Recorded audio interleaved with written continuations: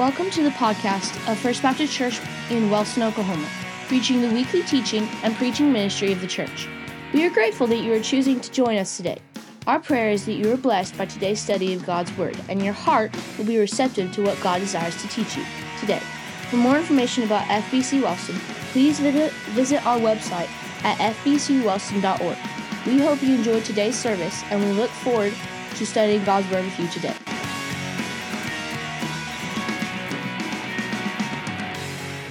So if you have a Bible, we are going to start somewhere in the neighborhood. Well, not in the neighborhood. We're going to start in 1 Kings chapter 17. 1 Kings chapter 17 we have on Wednesday nights. What we have been walking through is we've been walking through different character studies. And so we spent a lot of time walking through the different books of the Bible. And then after we finished and got to Revelation, then we made a pivot and we started looking at some character studies. And so as we're going through, we're looking at both men and women. And we're looking at different characters. Now, we're not looking at every name and every person listed in the Bible, but we're looking at the big ones. And what we're doing is, as we're going through there, not only do we understand that the Bible is God's Word to us, and it gives us instruction, it gives us examples, but also there are people that are listed, both men and women in the Bible, and through their lives, we learn about God, we learn about ourselves, and we learn about their success and their failures, and we have a model example to live off of, not just in God's Word, but also through the examples and the models that we have in people in God's Word. So that's why we've been looking at these different character studies, and tonight we are going to be on the name or the character or the person of Elijah. So that is why I have you in 1 Kings chapter 17, because we are going to be looking at the character of Elijah. Now, when we come to these, as we've done in the past weeks, we ask three primary questions. We ask, who were they? In this case, who was he, Elijah? And what we're asking for is biographical information, his daddy, his mama, his wife, his kids, maybe where he went to high school, maybe his address, home telephone number. So we're looking about who he was, and then we'll ask the question, well, why do we know him? Like, we know he's in the Bible, but why do we know about somebody that lived several thousand years ago? So we ask the question, who was he? We ask the question about why do we know him? And then the last question we ask is, what lessons does he teach us? Because as we're looking at these different characters, we understand not only do we want to know about them, but we also know why they matter, and then what can we learn from them or their model in the Bible? So when we come to Elijah, as far as my understanding, and some of you may be smarter than me on this, but 1 Kings 17 is really the first place that we see him show up in Scripture. So we ask the question, well, who was he? So help me out here, crowd participation time. What do we know about who he was? I'm not talking about why we know him. We'll get to that in a minute. Who was he? Mama, daddy, wife, sons, what do we know about him? Since he was a Tishbite. Okay, we know he's a Tishbite. What does that mean, Miss Levita? Don't know? Okay. All right, so if you're there in 1 Kings 17:1, it says that it says now Elijah, the Tishbite of Tishbe. All right? So we understand that it would be like saying Spence the Wellstonite from Wellston, right? All right, so Tishbe. Does anybody know where Tishbe's at? This means yes, this means no. All right? So sometimes in the back of your Bible, sometimes if you have, I'm sure Ron's does because it's one of them official ones, but sometimes in the back of your Bible, you will have a list of maps. So does anybody have a map that shows Tishbe on the map? You do? It has Tishbe listed on the map. Okay, so where is it? Right there, okay. Is it on the east or the west side of the Jordan River? East? All right, does it say what province or country it's in? Gilead, that's right. Okay, so some of your maps may have it, some of your maps may not. So if you think about and I'm going to try to do this backwards. You think about the Sea of Galilee, okay, we're thinking about Israel, what modern day Israel, you got the Sea of Galilee, and then you got the Jordan River, and it comes down here to the Dead Sea, okay? So everything to the your left, my right, would be west of the Jordan. That is all considered what is modern-day Israel. Everything to your right, to the east of that division line, is what is considered Transjordan. And somewhere, if you have a map and it shows the Jabbok River that feeds into the Jordan River, so we're in between the Sea of Galilee and the Dead Sea, about 8 miles north of the Jabbok River is where they think the area of Tishbe was. Does that matter for us? No, it really doesn't matter for us. But just to get an idea of where he was at, he was somewhere in what would maybe considered modern-day Israel. But the problem is that archaeologists, as far as my understanding and my education, archaeologists have never found the exact location, unearthed the archaeological dig of Tishbe. It's just their best guess of where Tishbe is at. So, 1 Kings 17:1, it says that he was a Tishbite from Tishbe in Gilead. What else do we know about Elijah?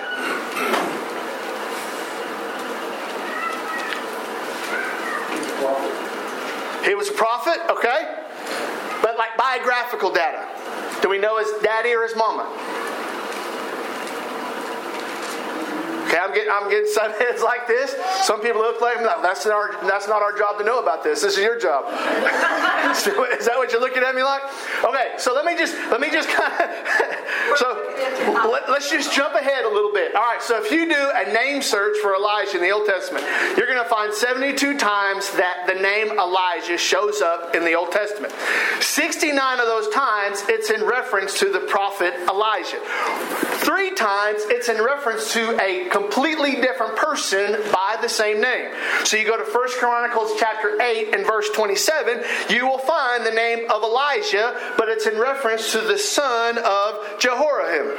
You go to Ezra chapter 10 and verse 21, it mentions a person, a man named Elijah, but here he's the son of Hiram, a priest that's married a foreign wife. You go to Ezra chapter 10 and verse 26, it's also another man named Elijah, the son of Elam, who's also married a foreign woman. Why do I bring that up? Because sometimes if you just do a word search or a name search or just go to the concordance in your Bible, you may not understand that there is more than one person named Elijah in the Bible. And you might get caught up or confused thinking that just because Elijah is in 1 Kings 17 and there's an Elijah in 1 Chronicles chapter 8, they're the same person. Okay? So really, we don't know anything. We don't have any name of us. We don't have a name of his father. We don't have a name of his mother. We don't have any record of him being married. We don't have any record of him having children. We have no biographical data on Elijah except for he was a Tishbite from Tishbe in Gilead. That's all we know about him. So you may say, well, that's all the Bible gives us? Yeah, that's all the Bible gives us. You go to the New Testament, you'll find his name listed 29 times, and all 29 times it's talking about Elijah the prophet. But in every one of those times in the New Testament, we don't get any more kind of facts or figures or data about the man. All we know is he was a Tishbite from Tishbe. No other family data. So that's a pretty simple, pretty quick answer as far as what do we know or who was he? That's all we know about him. We know about what town he was from. And in the modern sense, in 2023, we don't even have a confident geographical spot on where that ancient city was at. We kind of have a guess. In fact, there's one commentary that had a whole different idea. So we really don't know much about him. So then let's move to the second question that we probably know a little bit more information about. Why do we know Elijah? Mark already said he was a prophet. What would be another reason why we would know about Elijah? He was fed by the widow that didn't have much to feed her family. Okay. Where do you get that at, Miss Ann? Just taking it off the top of your head? No, it's in that chapter 17. It is, that's right. Yes, ma'am. Okay. So 1 Kings chapter 17 to about 2 Kings chapter 2 is all of the story we get of the life of Elijah. All right? So that's all we get. So if you're like, I want to know everything there is to know about Elijah. Well, cool. So you got 1 Kings 17, and what does it? Stop at 22, I think. 22 is the last chapter in 1 Kings, and then it goes into 2 Kings, and 2 Kings 2, and Elijah is gone. So, you're right, Miss Ann. So, he stayed with the widow, and the widow fed him. All night. All right. And okay, what else? What was another reason why we know about Elijah? Anybody else? It's the name that he calls it, the Seder Supper. Okay. All right. He's mentioned in the Seder Supper. All right. He stood alone. He stood alone? Yeah. Stood alone where? He stood alone speaking to the prophets on Mount Carmel. Right.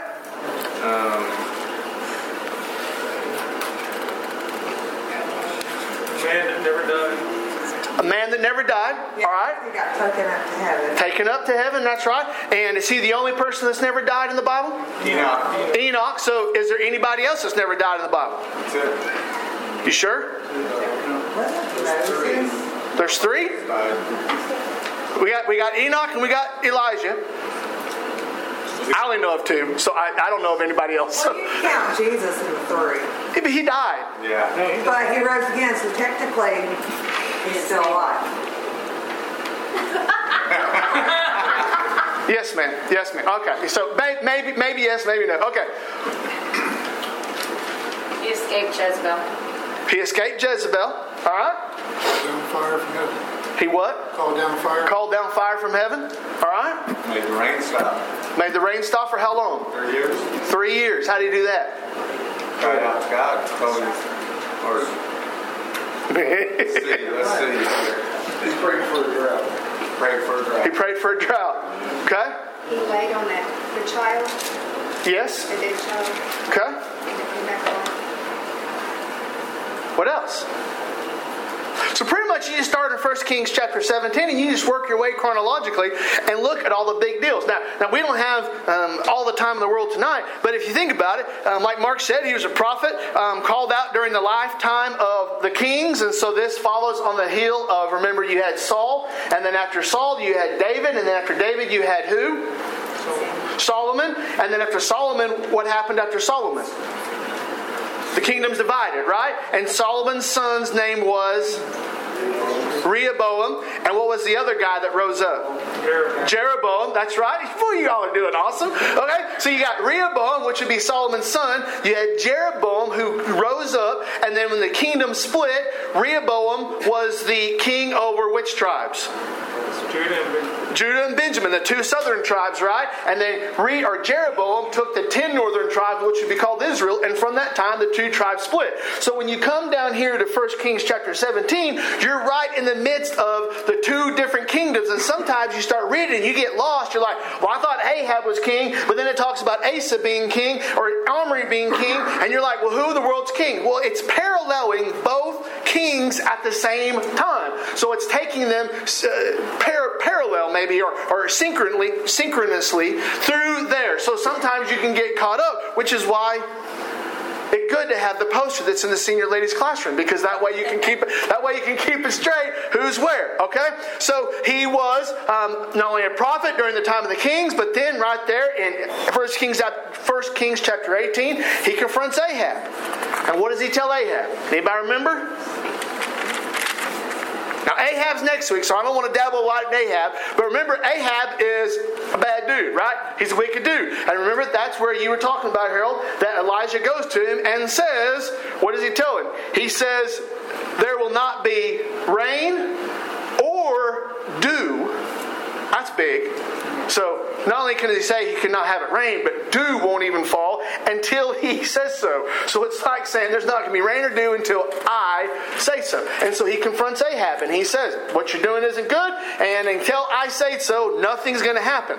Then you get to 1 Kings chapter 19, and I think that's what Mrs. Niece said, is that after he killed the prophets of Baal, or had them killed, Jezebel, the wife of Ahab, which she's in 2 weeks, sweet woman, in 2 weeks, so she gets mad at Elijah, and she said, you're dead, buddy. And he runs from Jezebel and runs down to the cave, right? And there's this whole story. He gets down to the cave, and that's 1 Kings chapter 19. He gets down to the cave, and God speaks to him down there. Then some more stuff that happens, but I think as Ann had talked about in 1 Kings chapter 2, is whenever Elijah's walking with Elisha, the successor, and that's when the chariots come down, right? And that's when the chariots come up, and you've got the chariot of fire and the horses of fire, and they come down, and they pick him up, and he's gone. Don't know where he went. Don't even know why they took him like that. It really kind of, to me, it's kind of confusing. I have lots of questions about it. And then like you look at 2 Kings chapter 2, and it says in verse 12, as this happened, let me back up to verse 11. As they still went on and talked, behold, chariots of fire and horses of fire separated the two of them. So here's how my mind works. So you got Elijah and you got Elisha, and they're just kind of bebopping down the street. How does that work? You got horses, plural, chariot, and divides them. I mean, what does it do? Knock Elisha out of the way, or the heat? And he's like, I don't know.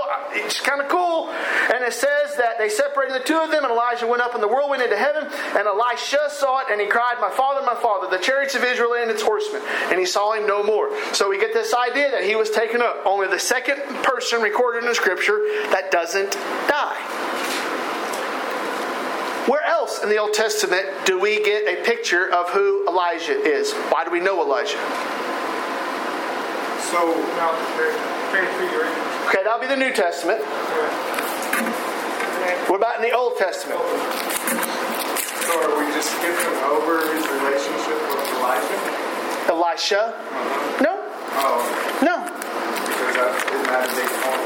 It is. I mean, there's a lot that's there. I mean, he knew he was getting ready to leave. Elisha was one of his understudies, if you will. And so, Elisha realizes that he's getting ready to get taken up. Elisha wants the same favor that was down on Elijah wants upon him. And yes. Given to him 1,000 or 7 Twice. But Elijah said, only if you see me be taken up will you get that unction from me. Yeah. Anywhere else in the Old Testament you think about that gives us an indication of who Elijah was? Psalms? No. Look in Malachi. So it's the last book of the New Testament. Malachi is the last prophet to prophesy before the coming of Christ. So you go to Malachi chapter 4. In Malachi chapter 4, the whole context is about the great day of the Lord, the coming of the Lord. And this is God uttering a prophecy to the people saying this is what is going to happen. After Malachi stops prophesying, there is a gap of about 450 years of silence. God does not speak to the prophets anymore for 450 years until Gabriel shows up to Zechariah and says, hey, your wife Elizabeth is going to have a son named John the Baptist, and this is what's going to happen to him. After that is when Gabriel, the angel, shows up to Joseph and Mary, and that is where the incarnation starts, right? So 450 years was silent, and so for those 450 years, you had all of these Jews that were like going, what's going on? What's happening? So in Malachi chapter 4 and verse 5, Malachi is writing this down, but he's speaking on behalf of the Lord, or it's not the Lord, he's speaking on behalf of God, and he says, behold, I will send you Elijah, the prophet, before the great and awesome day of the Lord comes. And he will turn the hearts of the fathers to the children, the hearts of their children to their fathers, lest I come and strike the land with a decree of utter destruction. So if you're a good Old Testament Jew, and you've heard this, so what does that mean? If you're looking for the coming of the Messiah, what is a marker or a sign that the Messiah is coming? Elijah. That's right, Elijah. The reason I bring this up is because sometimes in our Western mindset, in our contemporary mindset, we skip or we don't fully understand when John the Baptist comes on the scene, right? And all the people around are all around John the Baptist, and they're asking, "Are you Elijah?" And he's like, "No, I'm not Elijah." Well, we reading it in our Western mindset, we may go, "Why in the world are they asking about Elijah?" Because they knew the Old Testament prophecy that Malachi said for God, hey, the Messiah won't come until Elijah shows back up on the scene. So you fast forward to Luke chapter 1. Matthew, Mark, Luke, John. And in Luke chapter 1, as the angel is speaking to Zechariah, and I got to get there. Got my fat thumbs working. As the angel is speaking to Zechariah, he tells Zechariah in Luke 1 and verse 17, he says, and this is talking about the son to be born, John the Baptist. He says, and he will go before him, before the Messiah, before the Lord Jesus Christ. He'll go before him in the spirit and power of Elijah. Why does that matter, Spence? Well, because you get in the New Testament, and especially in the three synoptic Gospels, Matthew, Mark, and Luke, you will see them ask John the Baptist, are you Elijah? And he says, no. Well, then they're like perplexed because they don't understand. And the difficulty or the confusion is that John the Baptist is saying, I am not Elijah, I am John the Baptist.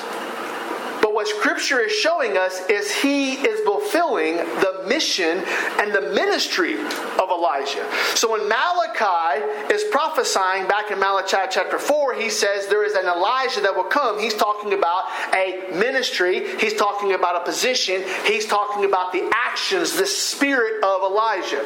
Zechariah is told that is what your son is going to do. John the Baptist shows up. He fulfills the mission, the spirit, the ministry, if you will, of Elijah. So when John the Baptist says, no, I'm not Elijah, he's not lying, but at the same time, he is doing the work of Elijah. Does that make sense? That may be kind of, I may not be explaining that very correct or very clearly, but John the Baptist does show us a type, prefigures, or it gives us a figure of the ministry and the prophecy of Elijah. So if you're the New Testament Jew and you're like, this John the Baptist guy, who is he? And they only think, is he Elijah? And he says, no, I'm not Elijah. Well, now they're confused because they're waiting on Elijah. And there was confusion that took place. They didn't understand, and sometimes we don't understand today, that it wasn't necessarily saying a guy or the same guy, Elijah, reincarnated or coming back from heaven, but it was that type, it was that figure, it was that mission, it was that ministry. So you have Elijah show up in the New Testament in the ministry of John the Baptist, but then you also have Elijah show up, I don't remember who said it, in the Transfiguration. So what happened? What? It was Charles. So in the Transfiguration. So you think about the Transfiguration. You got an example of it in Matthew chapter 17. You got an example of it in Mark chapter 9. And since you're already in Luke 1, you also have an example of it in Luke chapter 9. And what was the Transfiguration? Well, Jesus, conducting his earthly ministry, decides that he's going to give a sneak peek of his glory and his deity. So he takes 3 disciples. You know who they are? That's right. All right. So he takes the inner 3. He takes Peter, James, and John. All right. Takes them up to the top of the mountain, Mount of Transfiguration, and there he transfigures. He goes from being the earthly Jesus to now being the heavenly Son of God. How did he do that? I don't know. The Bible says he did it. Okay? The Bible says he did it. And then the account that we have, both in Matthew, Mark, and Luke, is that as he did that, there are 2 other figures that show up with Jesus that are talking with Jesus. Who are they? Elijah's one of Moses. Elijah and Moses, that's right. So we see Elijah and Moses show back up. It's been specifically while we're talking about Elijah, we see him show back up in Luke chapter 9, where you have Peter and James and John. That's verse 28. It says in verse 29, the appearance of his face, talking about Jesus, was altered and his clothing became dazzling white. Verse 30, and behold, 2 men were talking with him, Moses and Elijah. And why do I bring that up? Well, because it talks about the importance of the ministry and the person of Elijah. So we say, why do we know about Elijah? Why does Elijah matter? Because not only do we know his ministry back in 1 Kings 17 and 2 Kings, the first couple of chapters of 2 Kings, but he's also promised through the mouth and the prophecy of Malachi. We also see him through the ministry and the work of John the Baptist, and we also see him being present at the Transfiguration. Now, there will be if you want to, you can find books, pages, reams of people giving their opinion on what is the significance of Moses and Elijah being with Christ. And you will even find some people that will then say, well, those two might be the two witnesses you see later in the book of Revelation. Okay? If you want to go off and chase that rabbit trail, power to you. You say, well, Spence, what is the significance of Moses and Elijah being with Jesus? I don't have anything supernatural or special or insightful to give you except for Jesus said, I'm going to talk with two guys and those two guys are there. So you know what that tells me? Those two guys are pretty important. So, you think about Elijah, you think about why we know him, talk about who he was, okay? Now, we talk about why do we know him. Anybody else have anything that they might think about that would tie into, from Scripture, Old Testament or New Testament, about why we know about who Elijah is?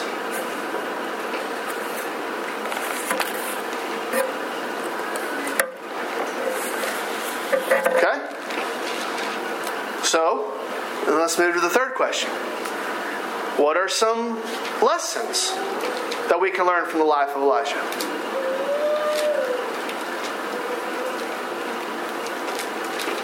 Okay? Well, I didn't know if you'd have any or not, so I thought of some that are lessons to me that I'd like to share with you, and maybe that gives you time to maybe joggle your brain a little bit, okay?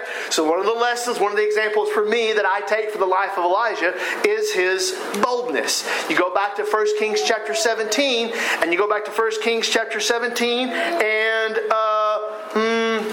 let's see, verse 1, it says, and I got to get back to 1 Kings chapter 17 before I start reading out of the wrong passage.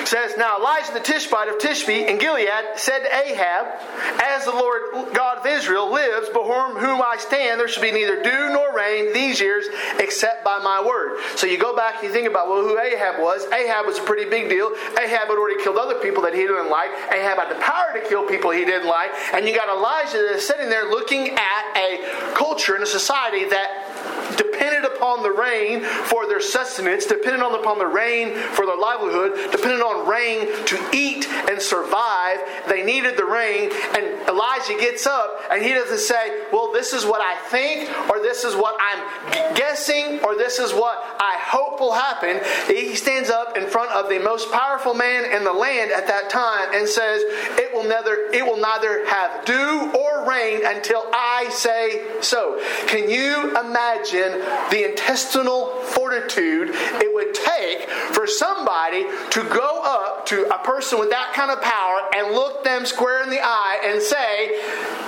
this is what's going to happen because God said. We don't have that kind of boldness. I don't have that kind of boldness. I know what the Bible says, but you know what I try to do? I always try to give myself a way out. I always try to give myself a little way to save face. I don't want to put myself in the corner and say, well, this is what's going to happen, period. We always hedge our bets a little bit, and yet, right here in 1 Kings 17 and verse 1, Elijah goes to Ahab and says, it will not have dew or rain until I say, and this is my version, okay? This is not Scripture, this is Spence's version, and then he says, have a nice day, and he turns around and walks away. And everybody's like, what did he say? That dude thinks he has that much power? That dude thinks he has that much control? He doesn't try to explain. He doesn't try to justify. He doesn't try to give them some type of a scientific demonstration of how he thinks all this is going to happen. He just looks at Ahab and says, you're not going to have dew or rain until I say so. And he turns around and walks away. The boldness. Now what's the difference between God's Word in Elijah's day and God's Word in our day? There's not a difference. Okay? Other than the time frame back then is different than our time frame. That's the only difference. So what excuse do I have for not being as bold as Elijah? You don't have an excuse. Because the Lord didn't give us a spirit of fear. He gave us a spirit of boldness. I know, but what I'm saying is, so there's a model, there's an example for me. When I think about it, then I'm like, you know what happened? And it's not you all, I wish you all were more bold. I'm talking about reflectively here. Why can't I be that let our flesh get in the way. We do. We let our flesh get in the way. But there's an example that we have of boldness. He knew what God's Word says, and he was willing to say, this is what God said, this is what God told me, and I am so confident of God's Word that I'm not going to waver, I'm not going to waffle, I'm not going to be weak. I'm going to stand here and say, this is what God said. And the boldness of a man, the goal of a man, the intestinal fortitude of a person to be that bold to say, this is what God said. And to me, it's not just saying it's not going to rain or you're going to have a decreased amount of rainfall. No, he said it's not going to do a rain. And it takes him back, and I don't know the exact reference, but it's in Numbers. Remember when Moses is leading the people and they left Mount Sinai and they're headed to the Promised Land. And along the way, Moses' cousin, Korah, which was one of the Levites, got a little mad at Moses. And he decided, Moses, we don't think you should be in charge anymore. They decided to have a little mutiny. Remember this story?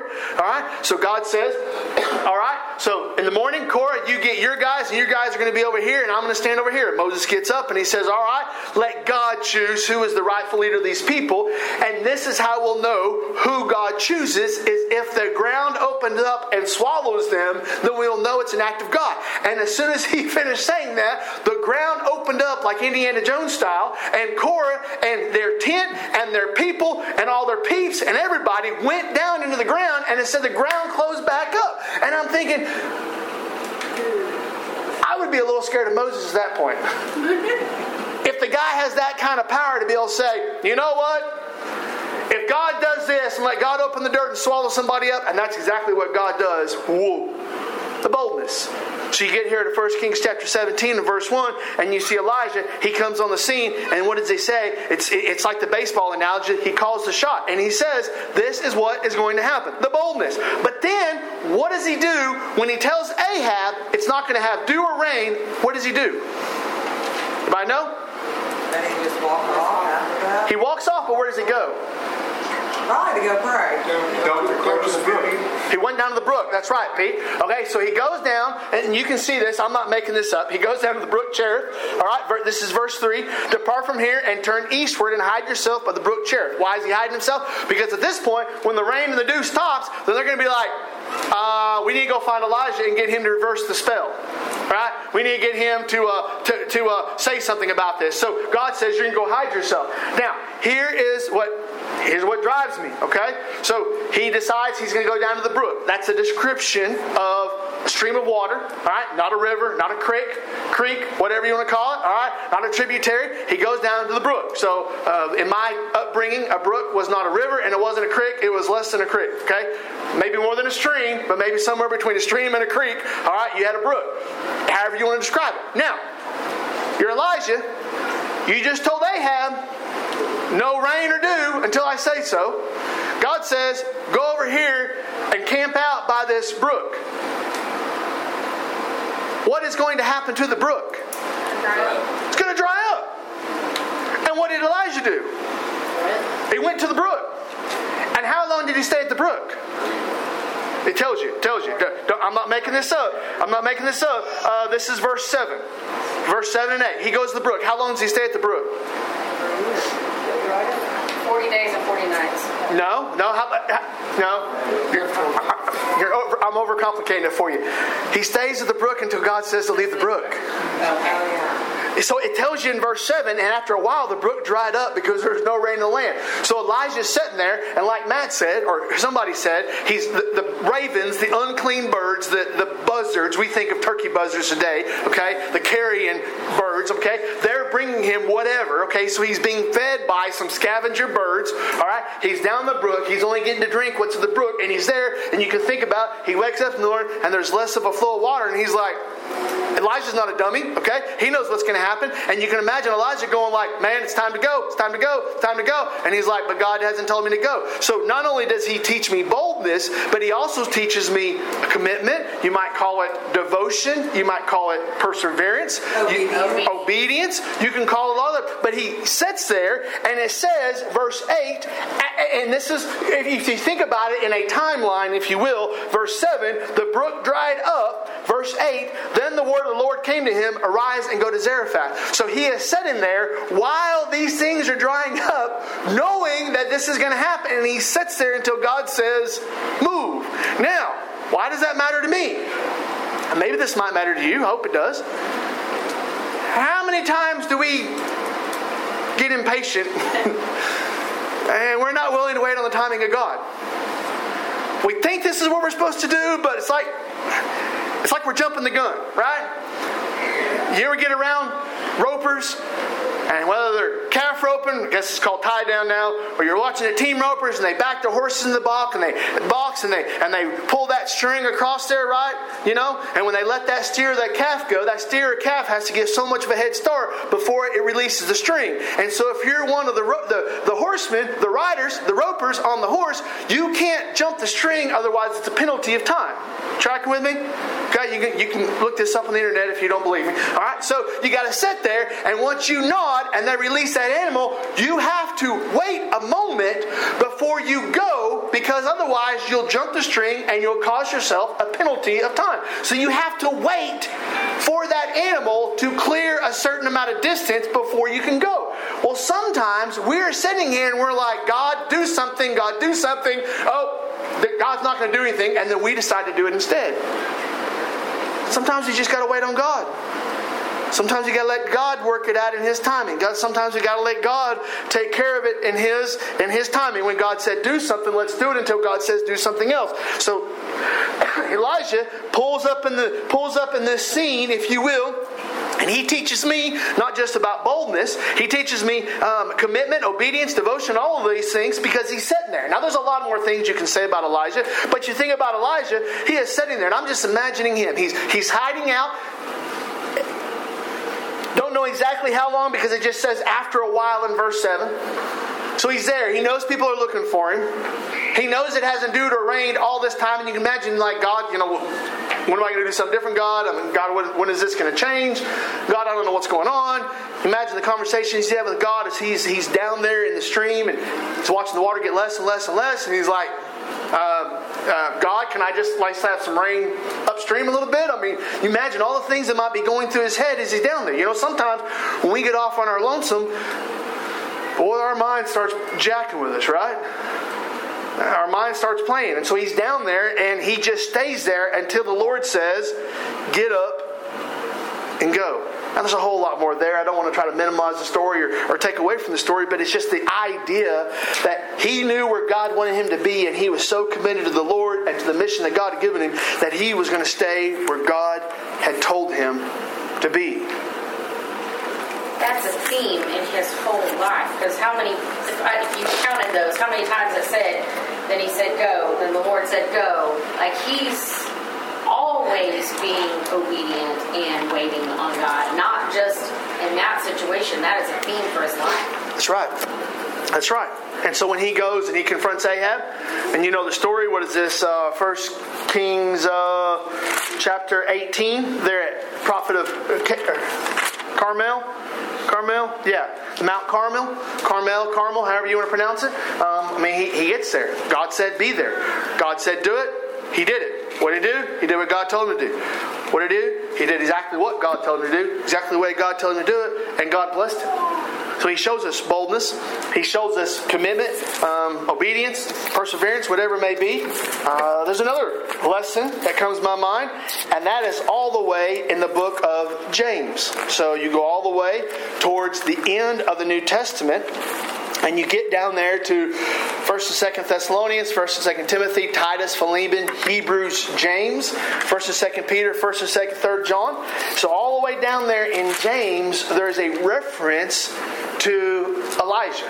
And there's a reference about Elijah all the way back there in James chapter 5.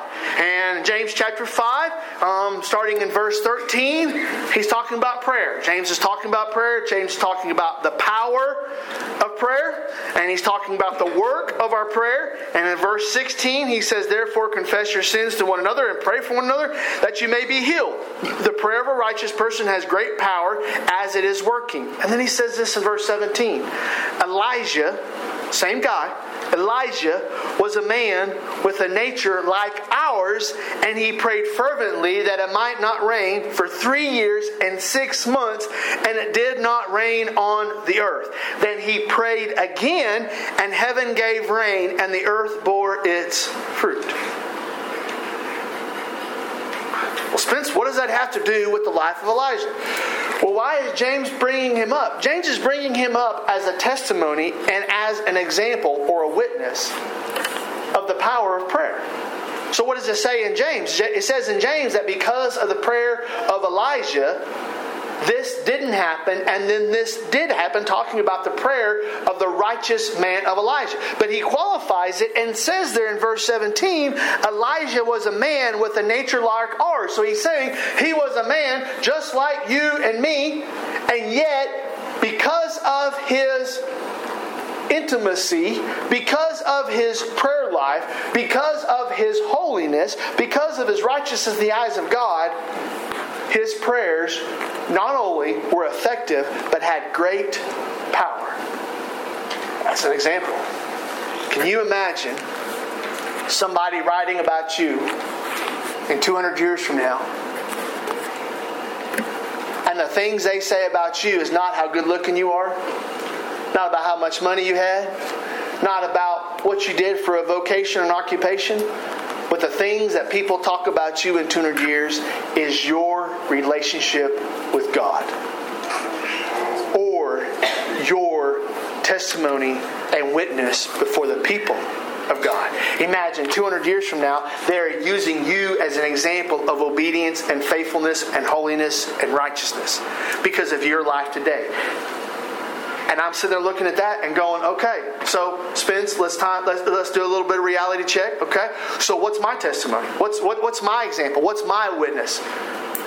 Some dude named James, several hundred years from now, is writing about me. What are they going to say about me? James is coming back, looking back to Elijah and saying this guy had such a powerful prayer life. When he prayed, it didn't rain. When he prayed again, it did rain. And that's what we see in Scripture. He prays, it doesn't rain. After Mount Carmel, and after he takes off, remember he gets back up on the hilltop and he sits down there, crisscross applesauce. Remember that? And he puts his hands and he says to his servant, "Do you see anything?" He goes and he looks off over the water. He doesn't see anything. 7 times he prays, and the last time the guy comes back and says, "I see a little bit of a cloud, but it's not even bigger than my hand." And he gets up and he says, "Go tell Ahab to meet me down here. I hear the sound of rain." This is my paraphrase, okay? I'm not quoting Scripture, okay? But this is my paraphrase. All right? So then it says that Ahab gets on his chariot to go down to meet Elisha. It says Elijah girded up his loins, picked up his little toga dress, and took off running and beat Ahab down there.